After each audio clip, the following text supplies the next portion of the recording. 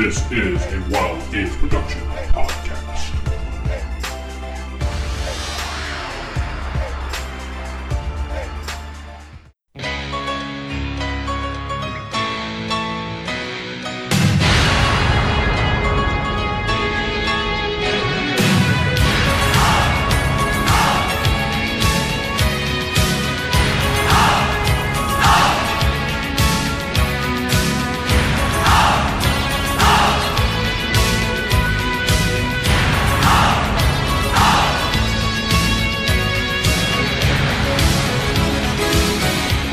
Like it's a lich boy band group, like they just come in.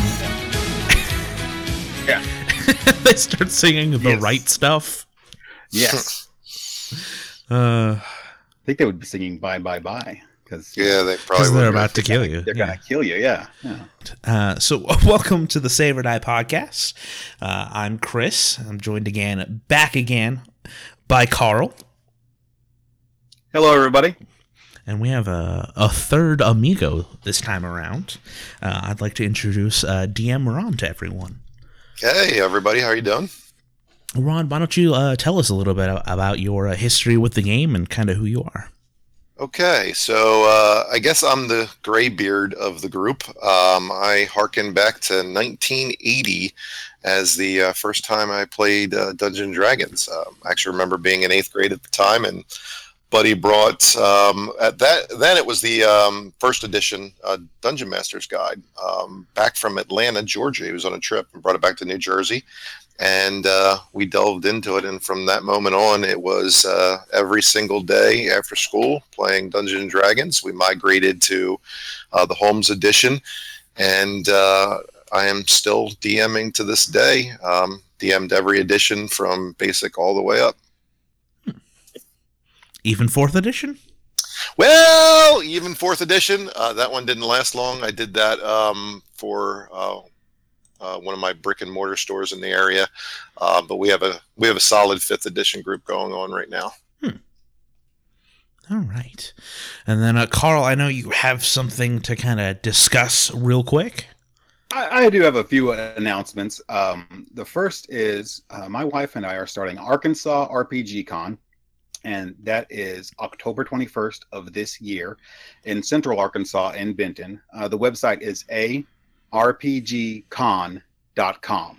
So if you're in the area and want to check out a role-playing game convention, we would love to have you. It is not strictly old school focused, but we will have lots of old school games being ran there. Carl, we also have something else going on in the near future as well, if you want to talk about that a little bit. Yes, DM Crispy and myself will be on Shane Plays Radio on October 14th. Shane Plays will be doing a radio show about the OSR and old school role-playing in general, and we'll be on there to talk about that with him. Yeah, so that should be pretty good. I'm looking forward to that. I'm a little nervous. I've never been on the radio before. I've been on Tech TV once, but never the radio. So that'll be interesting. Yeah, he has a radio show that goes out in the Central Arkansas area, and then he also uploads it as a podcast. So you have two ways to find it. Yeah, and we'll leave a link to that when it happens and when it's up and things like that. That should be. I'm not sure when he puts them up, but we should be doing that on the 14th of October. So next month at some point. All right, and then why don't you listen to these commercials? And we'll be right back with our topic for this week, Undead Revisited. Are you enjoying the show you're listening to right now? Want to help support the show? Why not head over to the Patreon site, patreon.com/WGP. That's patreon.com/WGP. And help support the network for as little as $1.50 a month. That's right, $1.50 a month goes a long way. Thank you.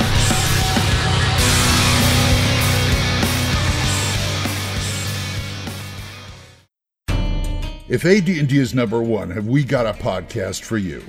On the Roll for Initiative podcast, DMs Vince, Nick, and Matt. Hello, everybody. And DM Matt. Hello, everyone. Check out all things related to the game that Gary built. This is basically the module trying to get you to fight things when you shouldn't. Yeah, they basically taunt you. They're being playful. Yeah. They're being playful. Yeah. They feature old and new modules, supplements, musings on rules, advice on DMing a game, and occasionally feature new writers and classic creators of all things 1E. And think of it this way. Number appearing, 2 to 12. 12 demigods hanging out together? Yes, but the Green Man has nothing underneath him as a classification. 0. No. Nothing. No. Just he's God of Growth and Abundance. We don't need to put down any other classification at all. We'll just give it to the Mudman. That's the Roll for Initiative podcast. You can find it on iTunes or at rfipodcast.com. So, you like AD&D 2nd Edition but no podcast to listen to? Guess what? We got the cure right here. I got a fever. And the only prescription is The Thaco's Hammer Podcast. You want me to put the hammer down? Join DMs Glenn, Brian, Corey, and Full On Gamer as they discuss, debate, and review the world of 2nd Edition AD. Yes. Go here. Give me a gin. Yeah, that's DM Corey ordering drinks. Sorry, girlfriend's getting gin. Rules, modules, supplements, clones, everything 2E is fair game. Someone lied to you, and there's an opposed roll, and they won, so you believe the lie. I know, but I don't, because I, the player, know that they lied to me. But you, the character, have to act like you take the lie. So listen into a podcast where number 2 is number 1. The Thaco's Hammer Podcast, the best damn 2nd Edition AD&D podcast ever. You'll find it on iTunes or at thacoshammer.info. So, for this, real quick, just to kind of go through and see, do we want to do do we just want to tackle this line by line here? Go with the are undead the only creatures that have blanket immunities? Yeah, that'll go with my notes if we can do it that way. Okay. And then creatures that are similar to undead that do not qualify as undead. Oh, yeah, the Shadow and the Thule. And the Lichens. Lichens? I thought Lichens were more werewolf. Well, they're not undead, right? Mm-hmm. But they have immunities. And I think often they get misconstrued as undead. I mean, I think people interpret that disease. They certainly get blanketed in with in those kind of horror themed modules and horror themed fiction. Okay. You know, the undead and the werewolves, vampires and werewolves, and you see that often where they're represented together. Right. I thought maybe we make the distinction that they're living, just like the Thule is living. And Shadow's an interesting one because I'm not sure why that's not undead. To screw the players.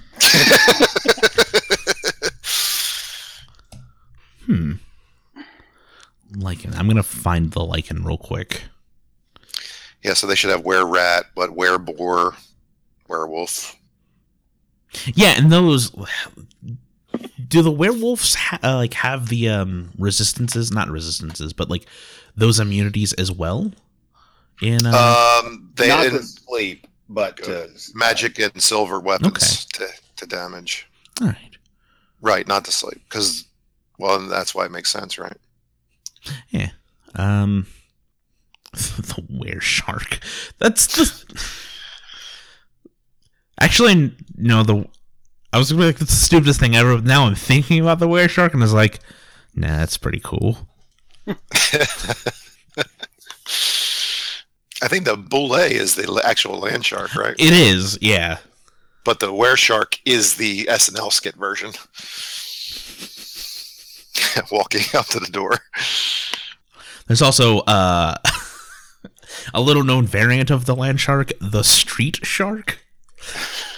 That's a joke for if you're 30. Not to be confused with the card shark. I know those guys. Trying to right here. I was trying to keep that train going, but I ran out of sharks. I ran out of I wanted to do something with the sharker image, but it just couldn't work. I couldn't get there. Sure. So yeah, set up a sea boulet. Getting on topic, I guess. Getting back on topic here. So yeah, undead do have a lot of immunities in the game. I know in AD&D at least, there's that thing where they only take half damage from anything that's not a blunt weapon. Is that part of original D&D? Let's go to Skelly Man. I don't believe so. I don't believe the rules for damage resistance for skeletons ever presents itself in basic D&D. I don't think we see that through any of the editions at all. Yeah, I don't see that in Swords and Wizardry. I'm gonna look and see in OD&D if it's in there as well. But I thought that was the case, that it's something that came about through AD&D when they were like, more rules. Right. It's not in Holmes. Which is kind of nice. I like that sort of that faster and looser, like, oh no, Harryhausen skeletons, and then you fight them with swords. I like the aesthetic of the Argonauts, with their, I want to say Kopeshes and like Gladii, but that's very anachronistic. Fighting, I guess it's a Harryhausen movie, so it's fine. Fighting the skeletons and still being able to fight them. You guys have seen that. There's that image. I'm pretty sure it's actually taken from a D&D module of a skeleton like standing on a really defiant pose, and there's a fighter poking like a spear through his ribs. The caption is, "First of all, you're being a dick." That image is actually from Dungeon Crawl Classics. Oh, is it? Okay. So those are peasants. That's why he has a pitchfork. So he's not able to catch him. Yeah. He's on either side of his pitchfork. I laugh every time I see that. It gets me. And that's a miss on the roll. How did I miss him? He went right through his ribcage. Yeah. Is that something you guys do in your basic games? Like, specifically with skeletons, if people are firing arrows at skeletons, is there like, say just on a regular miss, does it just go through their rib cages, or like, just all the different, like, just barely misses parts of it? Typically speaking, I don't have any, like, I don't even use fumbles. Like, I don't use natural. I don't have any of the kind of damage the players more for a miss. I'm in the same boat, actually. Like I would be more likely, if I was going to add a rule to it concerning like bludgeonings versus archery versus swords, I would add a rule that bludgeonings do more damage instead of taking damage away from the other players. The effect is fairly similar, but causes less hurt feelings. Yeah, I just meant on like a miss. Like, is that how you describe your misses? I mean, I tend to provide narrative, I guess, at key moments. I do use fumbles, and crits, especially to, narrate during that time. I think it just provides some, monumental moments, some rememberable things that happen in the game. So I don't use them every single time a die is rolled, but occasionally I'll throw it in there. Okay. Yeah, my and I don't know if this is where Carl also started this, but my like propensity against fumbles and even critical hits actually came from Mike Stewart on an episode on the show where he's like, yeah, well, if you look at the original game, like rolling a 6 on the die is gonna be your critical hit. Not to be super self-referential with like, oh, there was this one time on this show that you're listening to where somebody said a good thing, but I feel like it's a different enough cast to be like, oh yeah, like I learned this from this person. My approach is different. I actually include critical hits but do not include fumbles. And the reason I don't include fumbles is because it can become this kind of like comedy show where like, okay, this breaks or this drops or this, with critical hits, what I do is I actually make critical hits be full damage plus a damage die. Yeah. So what happens then is you don't roll a 1. You go, oh, it was a critical hit. You did 2 damage. It feels kind of silly. But if you make it just full damage, then every hit has the possibility of being a critical. Yeah, my take on it is if I leave it up to the players. So I don't like critical hits because they're normally fighting more like they're normally outgunned or not outgunned and outnumbered with monsters, so there's more of a chance for monsters to roll a critical hit. And I'm running like swords and wizardry, so you're going to die if that happens. You have a D4, your wizard has a D4 hit die, and your monsters are rolling D8s to hit. Like, it's statistically you're gonna kick the can pretty easily. I always leave it up to them though, and I will always go, okay, like if they choose to do it, my rule is it's just max damage. But I don't use fumbles because I don't like the idea of failing backwards. I think failure is its own punishment. So if you miss, you miss, and that sucks already. Like, I don't think that you should punish failure because failure is already its own punishment. I also don't like, I don't know, I'm a big proponent of failing forward if you do fail, or I hate failing backwards, which I think a lot of like White Wolf did a lot from what I saw, where it's like you succeed too hard and now a bad thing happens, and it's like, that's stupid. Why am you punishing me for doing a good thing? Well, I agree with Carl in that I think it does unfortunately provide quite a bit of comedic moments. But what do you guys do in the situation where, I don't know, a monster has someone embraced and someone shoots an arrow? I mean, are there any times that you use a potential die roll to make the players more wary, I guess? Oh, yeah, definitely. Like, if you're going to go and shoot an arrow at somebody who, like, if you're going to try to John McClane your way out of this one, where Hans Gruber is the name of my very powerful Lich character, has your wife hostage, and you have to like take that shot. I think that there should be a very serious, like, you might hit your wife kind of thing. Yeah, well, for example, last night in our campaign, we had Strahd was feeding on one of the player characters, and the player decided to swing his warhammer at Strahd, and he called Strahd's face, and I'm like, if this goes bad, it's really going to go bad. Yeah. Well, that's one thing I like to do, is make sure that when someone's trying this situation out and they say, I'm going to shoot an arrow at this guy even though he's holding this person, I will let them in on the mechanics of that.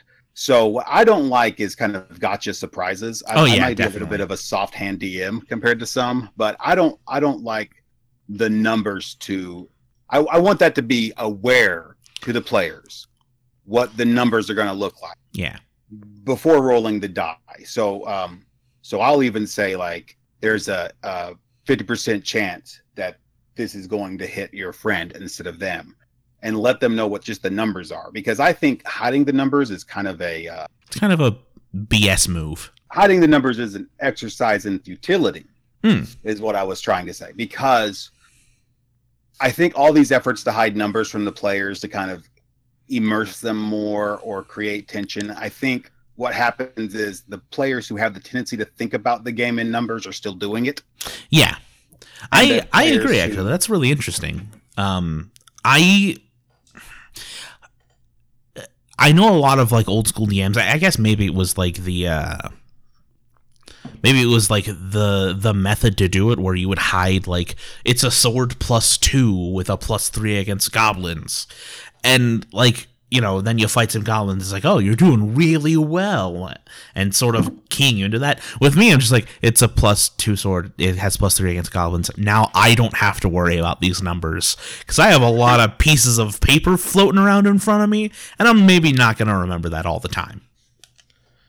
About 2 years ago, I ran a game as an experiment where the players knew nothing other than if they were strong or healthy or smart, but they didn't know what their actual stats were, what their hit points were. They knew how good armor was just because if you know the rules, you pretty much know that. But the numbers weren't in front of them at all. They knew their character's name and a general idea of how good they were. I had their character sheets behind my screen. Mm-hmm.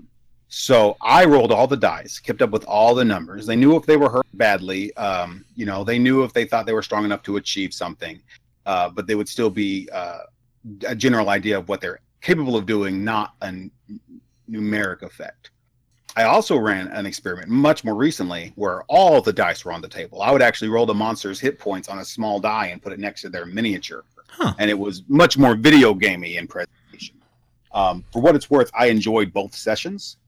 So I think there's really no wrong way to do it. In my opinion. Absolutely not. It's just the communication up front of how you do it. I think is most important. I think for me, and this is no secret if you've been listening to the show for a long time, I am extremely lazy when it comes to DMing. And that's something that like I've talked about on this very show several times, where it's like, I don't want to do that. I just want to make it up. Like, I don't even like variable weapon dice. If you go, everything does a d6, I go, that's perfect. Give me that. That's what I want to do. That way I don't have to worry about like, there's like the weird min-maxing of like, I could use a two-handed sword, and that does 2d6 plus 1, which is, it's got a better, higher average damage, but my character is a barbarian from like an axe-wielding country, but that only does a d12, so that has a lower average damage. Yeah, and it's like, I don't want to deal with that, or, like, in Holmes, like we had talked about this earlier in the week, not apropos of any kind of show, on our Discord, which you should all join. I'll leave a link to that in the show notes. I was talking with some people about running the game as with the chainmail rules. Like, it's if you've ever done this, I actually do want to hear from you. If you can write us at questions@saverdie.info. I was looking at chainmail, and I think I talked with you about this, Carl. Yes. A lot of the weird rules that are in D&D, like in Holmes, daggers being able to attack twice a round, but two-handed swords only being able to attack once every other round. That comes from the weapon class rules in chainmail. And it, like, I want to run a game using chainmail as the combat system, or I want to hear about how it works out, because chainmail it's a little dense. It's a dense book, and I am not a wargamer. Mm-hmm. But yeah, it's like those sort of min-maxy things of like, oh, why would I ever choose anything other than a dagger if I get to attack twice a round with it? I just like it simplified. I like very simple combat. Everyone picks a side. Maybe there's some tactics involved. Let's get back on the topic of Undead, because this has been a really good conversation, but it's not the conversation we're supposed to be having. Forgive us, listeners at home. It's a new cast. We're kind of getting to know each other. So as we bring in things, it's going to be like, oh, this is the first time I'm hearing about this from this person. So we kind of veered off from the subject. I don't think we ever talked about it. Undead being the only creatures to have kind of blanket immunities, weaknesses, and abilities. All undead are immune to sleep. That's just a function of being undead, and immune to charm, and they can all be turned. And I think Ron said lycanthropes are a reference to another creature type that does have kind of blanket rules. Mm-hmm. They're usually only available at nighttime, and they're targeted by silver and magic weapons, but immune to normal damage. But that's the only other one I can think of that has kind of a blanket. That's kind of the only. So Undead and lycanthrope, I guess, like slimes or mold, like jellies and things like that. Those are really the only like types, like overarching type of monster. Actually, gargoyles are immune to sleep and charm, right? And again, there's that misnomer that they have a little bit of a quality to them, although more magical than anything else.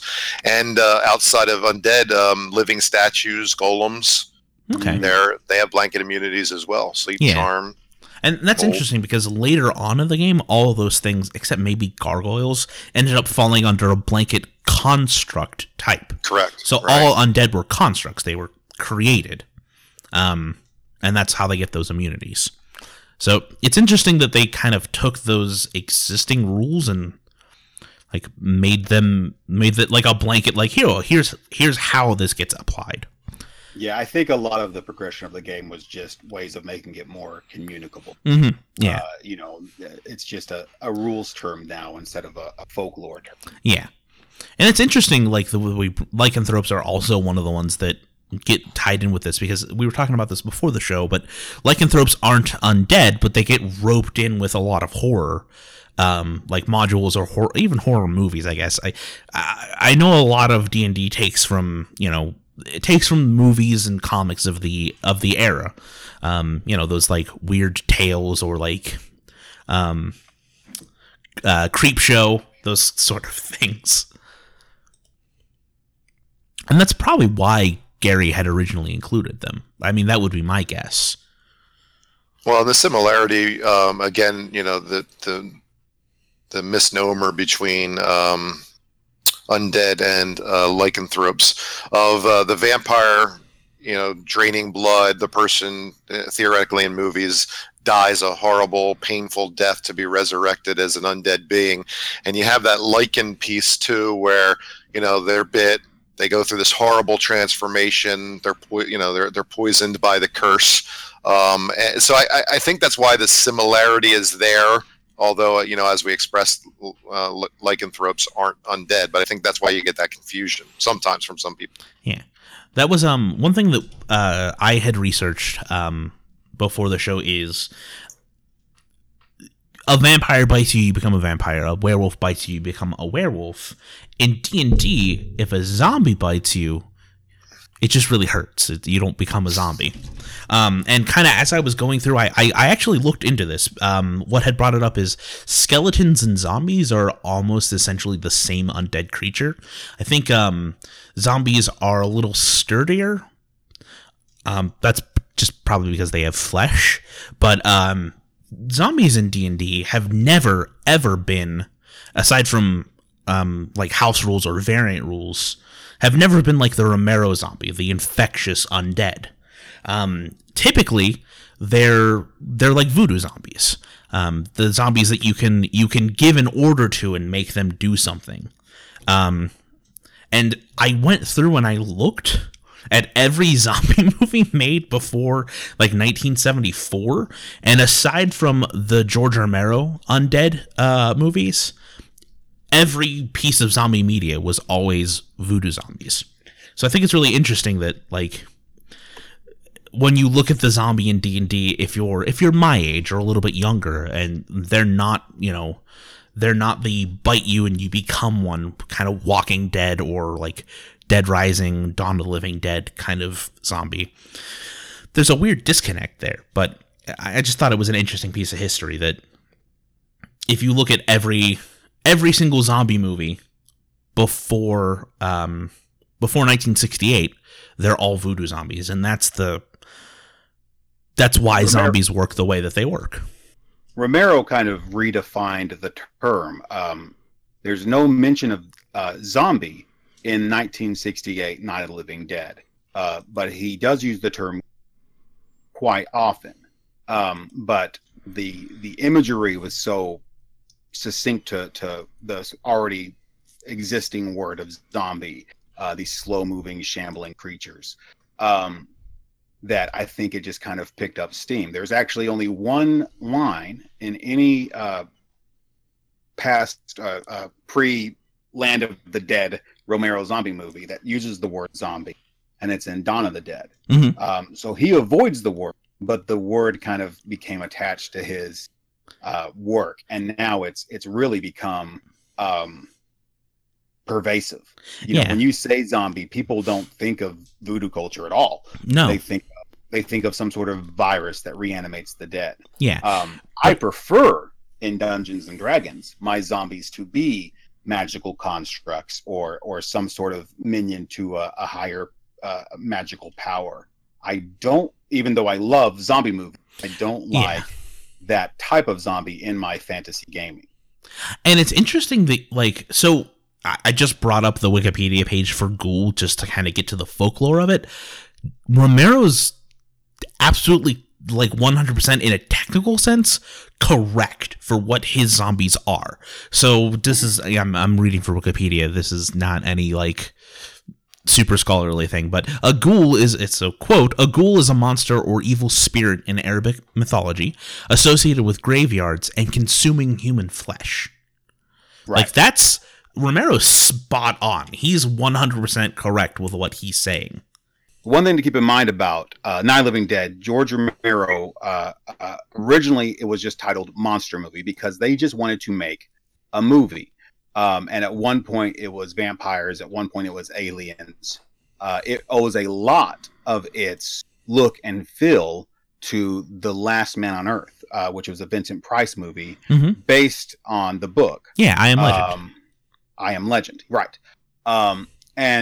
So he's actually been quoted to say the only reason my zombies aren't vampires is because then I would feel like I'd be ripping off I Am Legend and Last Man on Earth completely. Yeah. The term ghoul was probably just picked up to differentiate from existing works. Maybe, yeah. He may not have gone through and been like, what's like a Arabic folklore monster? Just they were trying to figure out Encyclopedia Britannica. They were trying to figure out what the weaknesses would be for the zombies in Night of the Living Dead, and one of the actresses suggested a pie in the face, jokingly. And that's why in Dawn of the Dead, there's that large sequence where they're pieing zombies in the face. As an homage to that actress's quip. That's really dumb. I love that. So they were having fun, is all I'm trying to say. So kind of going back through our notes real quick, we kind of covered influences for what Undead were included. Again, I think it's popular culture. Like, it absolutely is. Like, the ghoul, and Gary was a big encyclopedia nerd as well. Like, he would definitely be the guy who would go through and be like, what's an Arabic undead monster from folklore that I can include? But yeah, for like zombies and skeletons and vampires and I guess werewolves, because we need to include those. He definitely pulled from monster comics and monster movies. Skeletons, more than likely, the Harryhausen, was it Sinbad? I think we had talked about that. No, Jason and the Argonauts. Jason and the Argonauts. Yeah, when we were doing our original research for the show, like definitely Jason's the Argonauts. Teeth skeletons. Yeah, he even I think he directly references under the entry for White. He like just flat out mentions Lord of the Rings, like Barrow White. You see that in Holmes a lot, and you probably would see it in Chainmail. I'm not sure. Yeah, well, it's in Monsters and Treasures. Right. Barrow Whites per Tolkien are nasty creatures who drain life away in energy levels when they score a melee hit. All right, what I'm thinking of is wraiths. In wraiths. Holmes, Holmes are mentioned as derivative of Nazgul. Okay, and that probably makes sense. I would look and see like if they're. I guess wraiths could also be like banshees and things like that. In so sort of if you want to blanket that topic. Yeah, I think when one thing we haven't even talked about is one of the things about undead is we have essentially corporeal undead without a conscience, and then incorporeal undead, which are thinking creatures but out of body. And then the most powerful types of undead seem to be the ones that have both. Vampires both have a physical form and mental capacity, as do mummies and liches. Yeah. Whereas, so it's almost like we have the body without a soul, the soul without a body, but the most powerful undead is the one that has both. Yeah, no, I think that's a really good, really salient point. And those, I mean, liches and vampires, and I guess mummies, but I personally never used a mummy before because it's just like they have torches, and I'm just like, real world application, just like poke them with your fire stick. I don't use problem solved. mummies. I don't use mummies, vampires, or werewolves in any of my games. Really? Really, I don't use any of them because I feel like it pulls it away from the type of theme I want in my games. Okay. Being this kind of medieval fantasy, Lord of the Rings inspired type of game, and pulls it towards horror. And I like horror. I love horror movies. I love zombie movies, but I don't want my horror peanut butter in my fantasy chocolate. Now, Ron, I think I'm safe in assuming you're the opposite. I am. I love fantasy games, so don't get me wrong. I mean, we run typical fantasy genre type campaigns, but I love the horror genre, so I've run quite a few horror campaigns. The problem with horror campaigns is, and I'm sure you guys have discussed it before, is keeping that tension, that suspense. And, we talked about, the critical fumbles and those and the levity that gets brought in the game. So it's always difficult. But I have used werewolves. I've, done player searches for cures and done things in that area. And, obviously Strahd, probably one of my favorite NPCs of all time. I've definitely used horror in my campaign. Yeah. Just as an aside, I'll edit this out, but did you want to mention that you used to go by DM Strahd? Sure, if you want me to. I thought you might be going there. Yeah, but I wanted to, I didn't know if that was a secret past. Everything I did on the internet from 14 to 20, I've been just actively working to bury that stuff, so I didn't know if you were in that boat as well. No. You used to be DM Strahd beforehand, and you're running. Are you currently running Curse of Strahd? Is that your in-person game? Yeah, we just concluded that last night, as a matter of fact. So we're going on to other things, but I've been a fan of Ravenloft since its incarnation, and I know that's second edition, if you go back to the first edition module, but yeah. I just found that just the way they spoke to a vampire as a major villain in an NPC, and just how much they brought that to life. So I echoed that in the beginning of the days of the internet. I think on dial-up, I was probably DM Strahd. There may be another DM Strahd out there. I think that I eventually became the real DM Strahd at one point, but I've let that go, and now I go by Demicorn in most circles. Yeah. I'm running in a... I'm going to be playing in Curse of Strahd literally right after this at around 6:30 my time. It's 4 now, so in a couple hours. I have not gotten anywhere near it, but yeah, and I think it's interesting, those most powerful undead, the liches and the vampires, those are the no joke undead. Your lich and your vampire are gonna be the main antagonist of an entire campaign, because of just how crazy powerful they can get. Your vampires in the original rules here. Let's take a look here. So Carl was kind enough for us in our research to compile all this info, and so I'm going to kind of take a look at what vampires can do.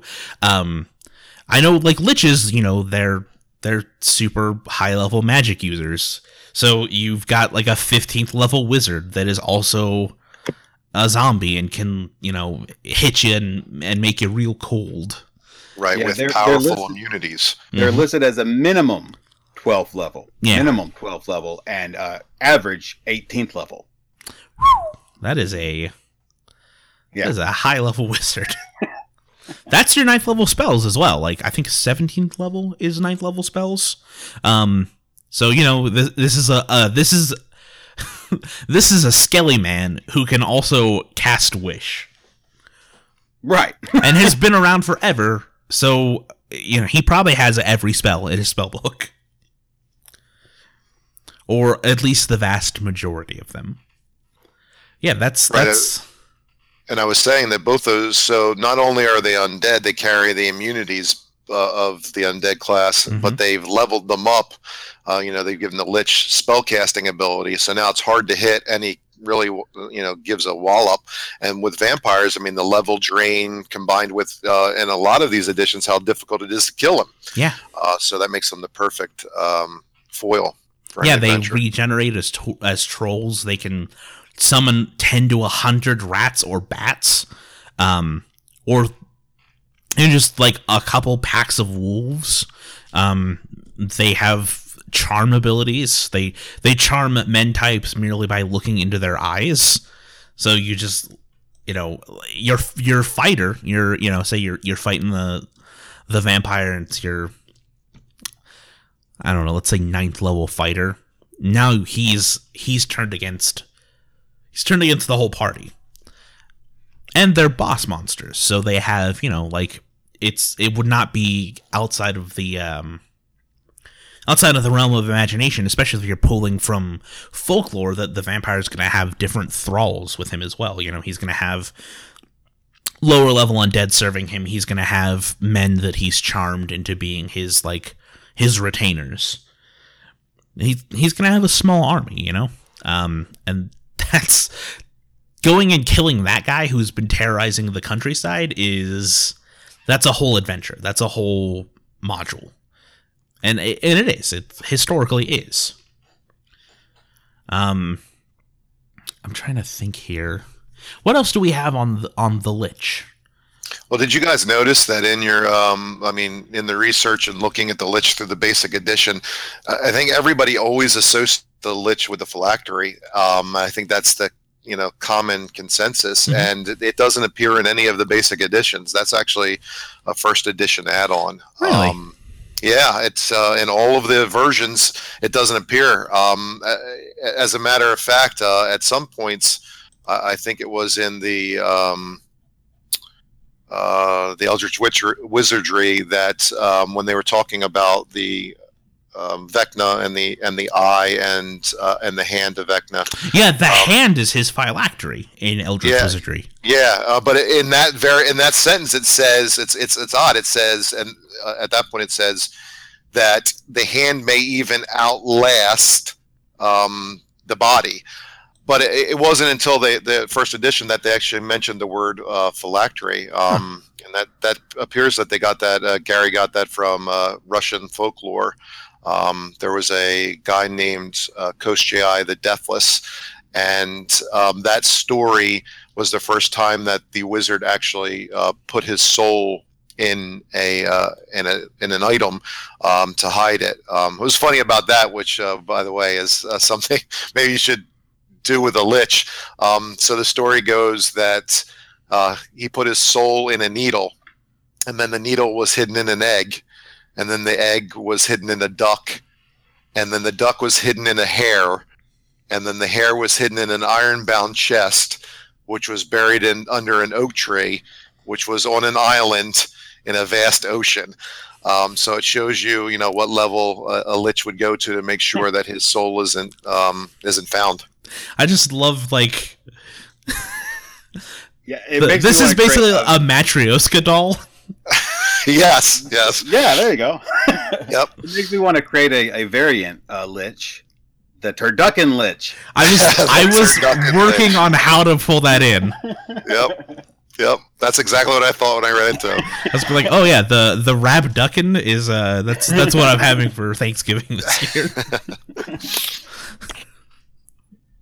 So yeah, I was surprised to find. I mean, I had always associated the Lich with the phylactery, and apparently at the beginning he was just an undead wizard.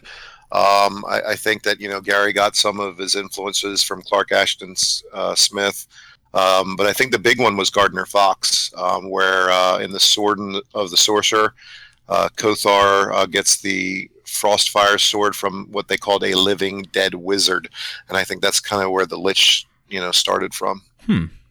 Yeah, in Greyhawk, where it's introduced, it says that they're alive only by means of great spells and will, because of being in some way disturbed. So it leaves it very open, which is one of the strengths of classic basic D&D, where things are kind of more at play to being moved around. Yeah, I've definitely used different methods for creating a lich than just putting your soul into like a necklace and hiding that necklace. Like it could be something like you could have the magical artifact, like you could have the Lich Book, which is a cursed book that, you know, details the method for how to become a lich, but it is also the phylactery. Yeah, the Dragon 26 is when Len Kafka wrote the article on becoming a lich, and he had the whole formula. Mm-hmm. Lich, and he mentions he doesn't call it a phylactery there too. He calls it the soul receptacle.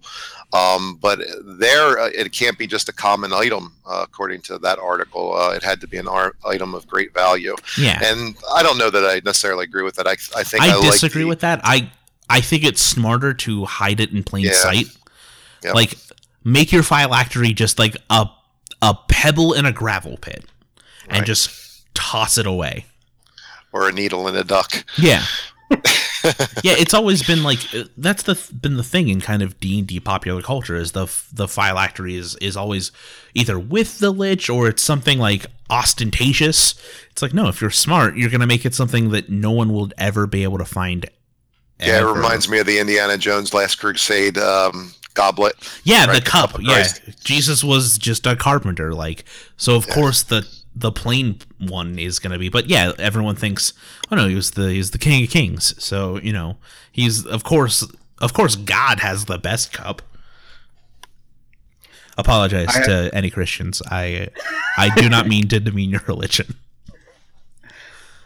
I have a lich I run in my games that is a cult leader, and his phylactery is his cultists. So he has as the more cultists, and they're fairly innocent beings. He's not presenting himself as this evil person who wants to take over the world. So the players now either have to disillusion these cultists or, you know, make the decision to take out otherwise innocent people. Oh, they have to like destroy their belief in him? Right. They have to proselytize and be like, hey, here's why your religion is dumb. They would have to prove to them that this guy is actually an evil entity and not the flower and tambourine. Oh, guy that's that I think he is. Really interesting, actually. What I like about Dungeons and Dragons in general is the idea of taking fantasy tropes and turning them on their head. So if you have a lich who's like really nice and trying to get all of his followers to believe in him, and he's singing peacenik songs, but he's actually really just this terrible, horrible creature. Oh yeah, he's like, I was gonna ask, is he actually just a nice guy, or is he like on the down low committing atrocities? Yeah, he's awful. He's just an awful human being. So I like that because I have another lich I just introduced in a Swords and Wizardry Light game I'm playing, which doesn't have a lich in it, but who cares? That is a nice guy lich. He's actually a genuinely nice person. Just happens to have become a lich somehow. Just like it's like, so, hey, buddy. The wrong potion. So he's basically been a lich for thousands of years, just providing for his descendants. Huh. So all of his family, his extended family, live in his castle with him, and it's just a well-maintained castle. Yeah, and that's something I wanted to segue into is your liches, are they always super evil? Like, I like the idea of it's just a real, like, just a wizard nerd, just a huge wizard geek who's like, it's like that Twilight Zone episode where everyone on Earth dies except that one guy, and he can finally read. It's like, there's finally time now. Where it's just like someone who's obsessed with unlocking as many secrets of the universe as they can, but they're like, oh, I'm going to die. I should probably put a stop to that. It'll really cut in my sitting around time. Yeah. And I think that's one of the things that it's just open to your world, how you want to present it. I think in theory, the idea is the act to become a lich is so disgusting and evil that only an evil person would do it. But when you're running D&D, your campaign is you are the author at your table. You decide what it takes to become a lich. And well, yeah. I mean, I guess theoretically, it's because liches can be either magic users or clerics, right? Mm-hmm. in theory, you could run a campaign based on, a disease that has crippled a kingdom, and this wizard has sold his soul to find the cure, right, through magic. Huh. And so his quest for, finding the cure is that lich piece of, I'll trade my soul for eternal life and attempt to, to discover the magic that can fix the ills of the kingdom. That they become a martyr figure in that story. Yeah, and that's the thing is, like, I think like a lich should have some kind of mission, maybe maybe there's some kind of great mystery that no one knows the truth of, and he's, there's tons and tons of research to do and tons of inquiries with different extraplanar like beings and deities and things like that, and it consumes this wizard or even a cleric, an inquisitor who's trying to figure out where the first vampire came from, and he's trying to get to the bottom of it, and maybe he has to sell his soul to become a lich cleric in order to solve this mystery. That would be a really tragic thing. Like, the lich cleric, that's one you don't really see very often. Especially if you go back with what we talked about last episode, where clerics are monster hunters, them becoming the monster in order to better perform their job. That's like, there's some meat to that. Just in like a dramatic, I guess more of like in a storytelling way than mechanical, but all right. And I think that's going to wrap up our show for this week, actually. Before we go, we actually did receive an email on last month's episode that we're going to kind of respond to real quick. Just kind of a quick addendum to our last episode. This comes from DM Chuck. Chuck writes, "Hi guys, I just listened to the show on clerics, and I must say it was very well done. Thank you. Despite this, there were two topics you did not cover. First, I was wondering if you follow the rule that restricts certain magic items for each class. For example, are clerics the only class that can use a staff of healing? Are they prevented from using a wand of fireballs? To me, these restrictions give a class a niche and give players a reason to play them. My next question is, how do you DM when the party does not have a cleric? Does the group find more healing potions than normal? Can they hire a cleric henchman? Or must they just live with the fact that their party has a deficiency? Thanks for saving the show, Chuck." So on that first note, we did kind of talk about class restrictions. I had mentioned that I am for them when we talked about things like, especially in classic D&D, usually only in classic D&D for me, where I agree with him. It gives more incentive to play a cleric. So we talked more in terms of non-edged weapons, and he's talking more about magic items. For me, I think yes, that they should be in place. If they're the only ones who can use a staff of healing, which makes sense, I would say yes, let's keep that restriction. Wand of fireballs, I wouldn't let a fighter use a wand of fireballs. A thief would have their ability to activate a magic item, but yeah, wands would be a wizard only kind of thing. That's where I stand on it. Ron, where do you stand?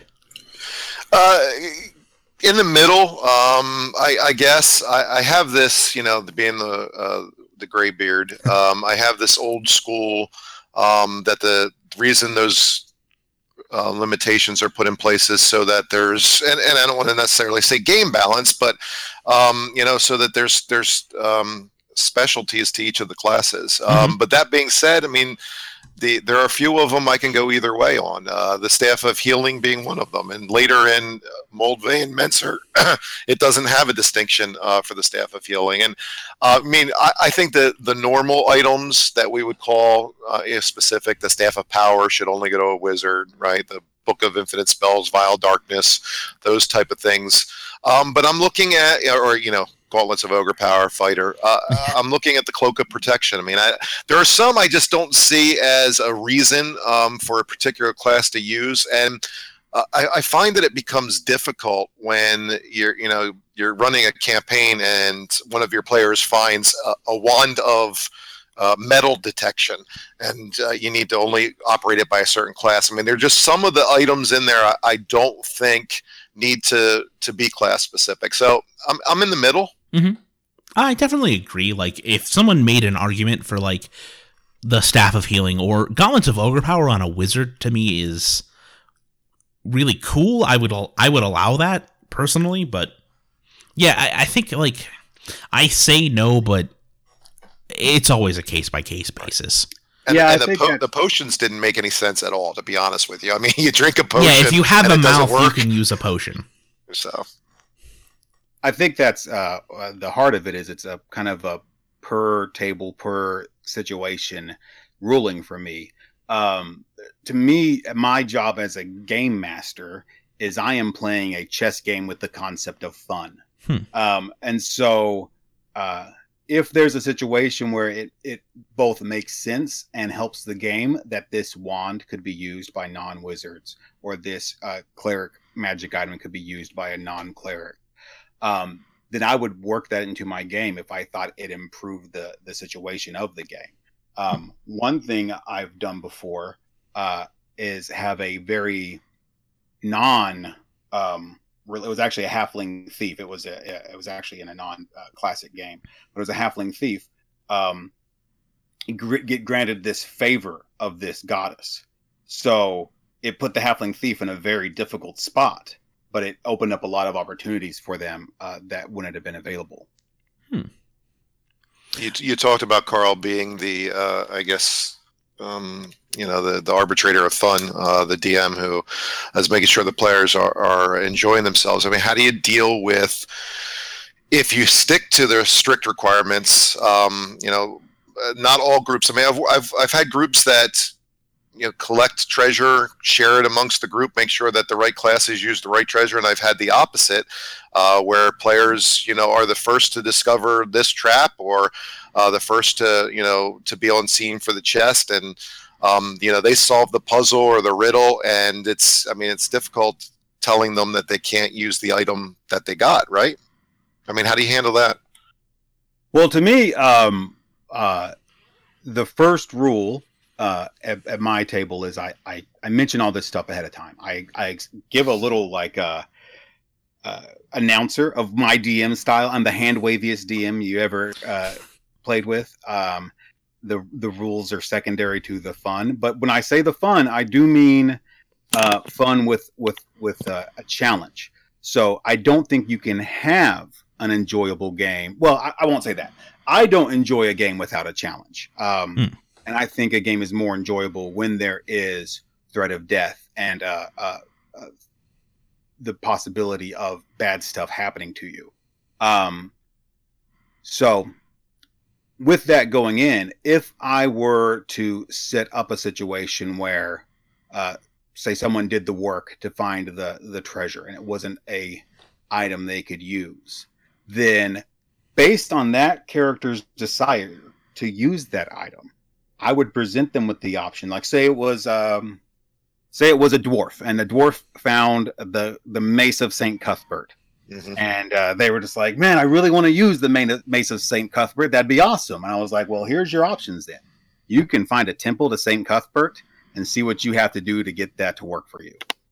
And that leads us into the next quest. And that makes the narrative come from the desire of the player. Yeah, and I think when you let that push the narrative, it makes them become invested in a way that if you're just presenting the narrative as the story that you have planned out, they'll never be as invested in. Oh my god, thank you. Like, I cannot get my group to wrap their head around that. For me, it's like, no, like, and I this is in my bio for my other podcast, Critical Wits, where it's like, no, the player should drive the story. It should be about what they want to do. It shouldn't just be me going like, here's the story, what do you do? It should be like, oh, what do you want to do? Oh, well, I want to find this magic sword that will help me take back my kingdom. Oh, well, okay, like, you can ask around in town, and then, you talk to the sages, and it takes a couple weeks of research, but the last known location was this tomb, and that's the adventure. Convince the rest of the party to be like, in character, to go, my father was murdered by this man, and his kingdom was usurped by my uncle, and this sword will give me the power to overthrow his corrupt regime. Like, that's the stuff I want to do. I want the players to go, here are my goals for my character. Here's what I want to do.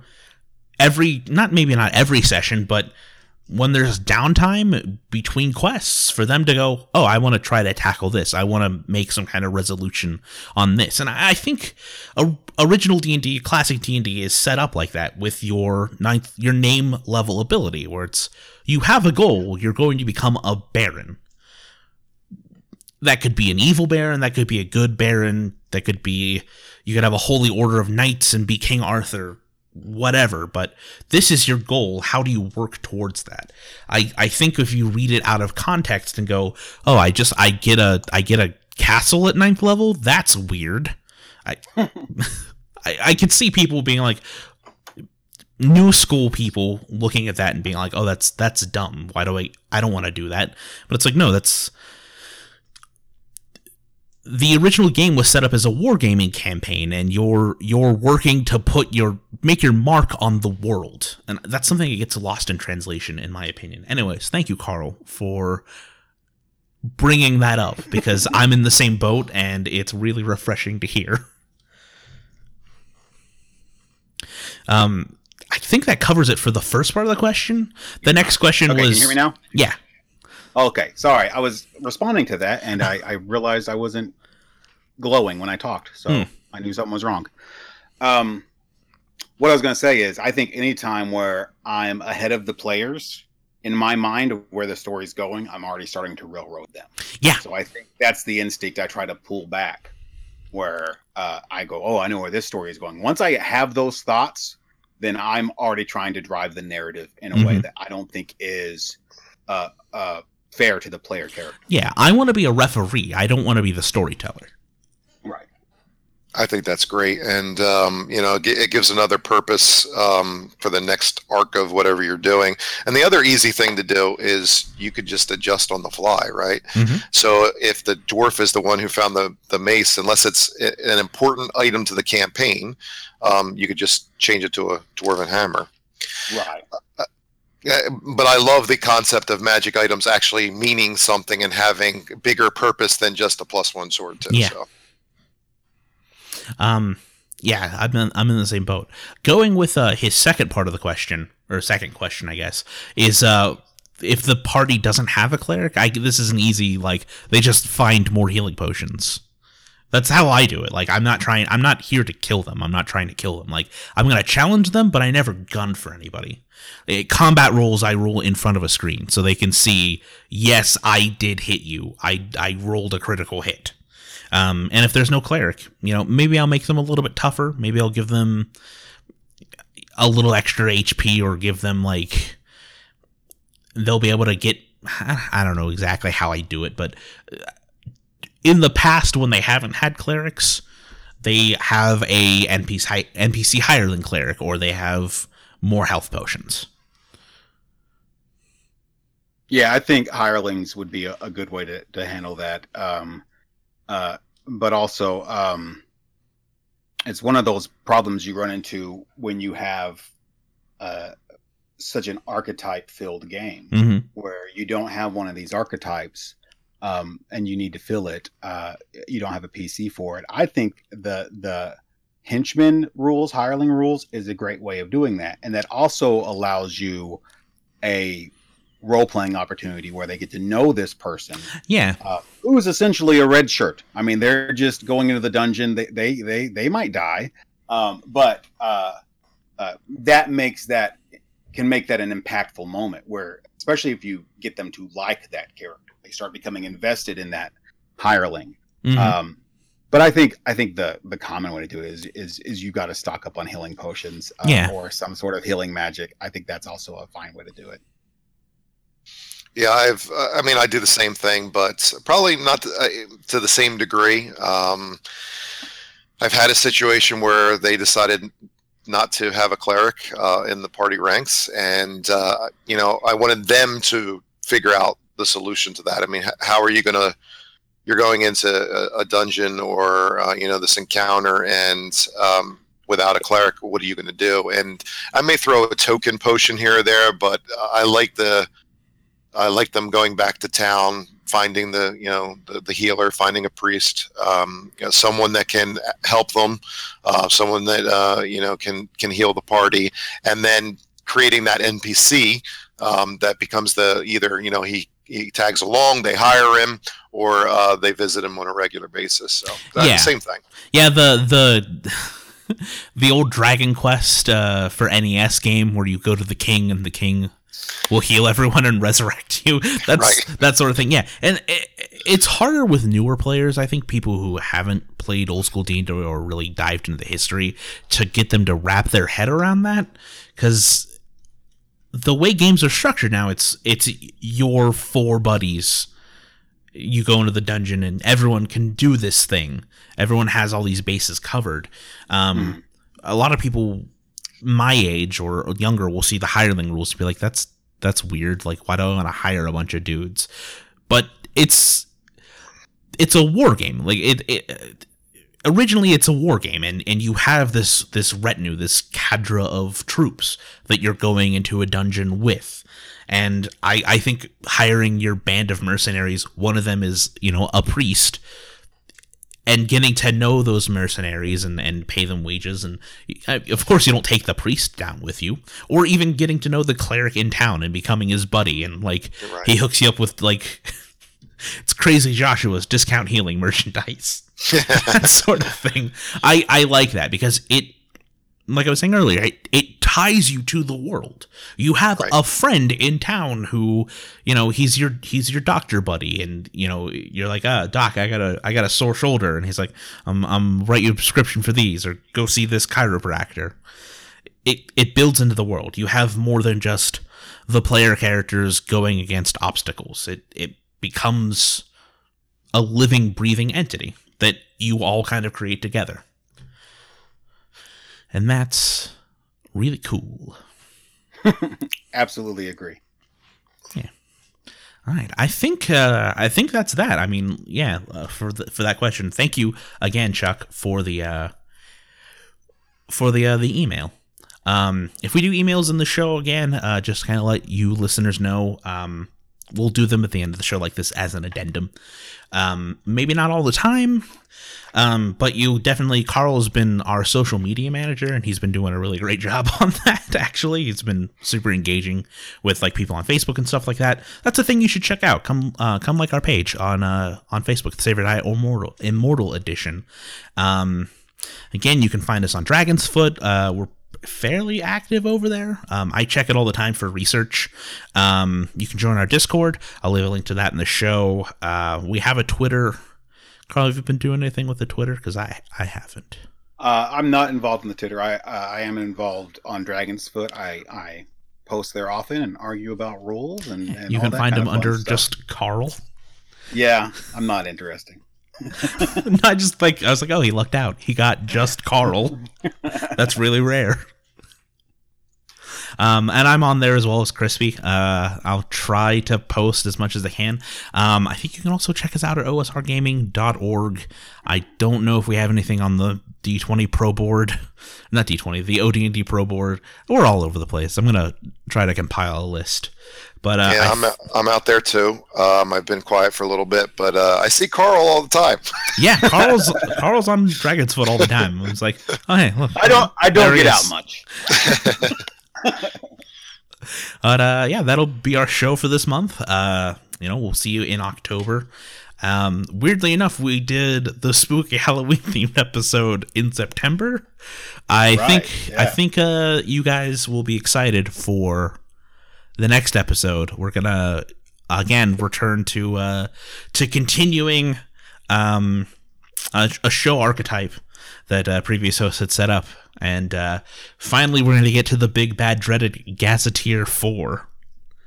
So you'll have that to look forward to in October. And that'll do it. I guess good night, everybody. Good night, everyone. Good night. Thanks for listening.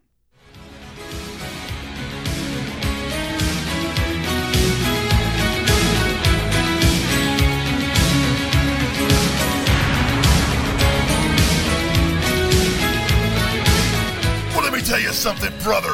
The Saber Die Podcast Immortal Edition is a production of Wild Games Productions, brother. It is produced for entertainment purposes only, Jack.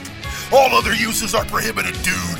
So be sure to visit them at saberdie.info for more information, brother. What you gonna do when the Saber Die Podcast runs wild on you? Ooh.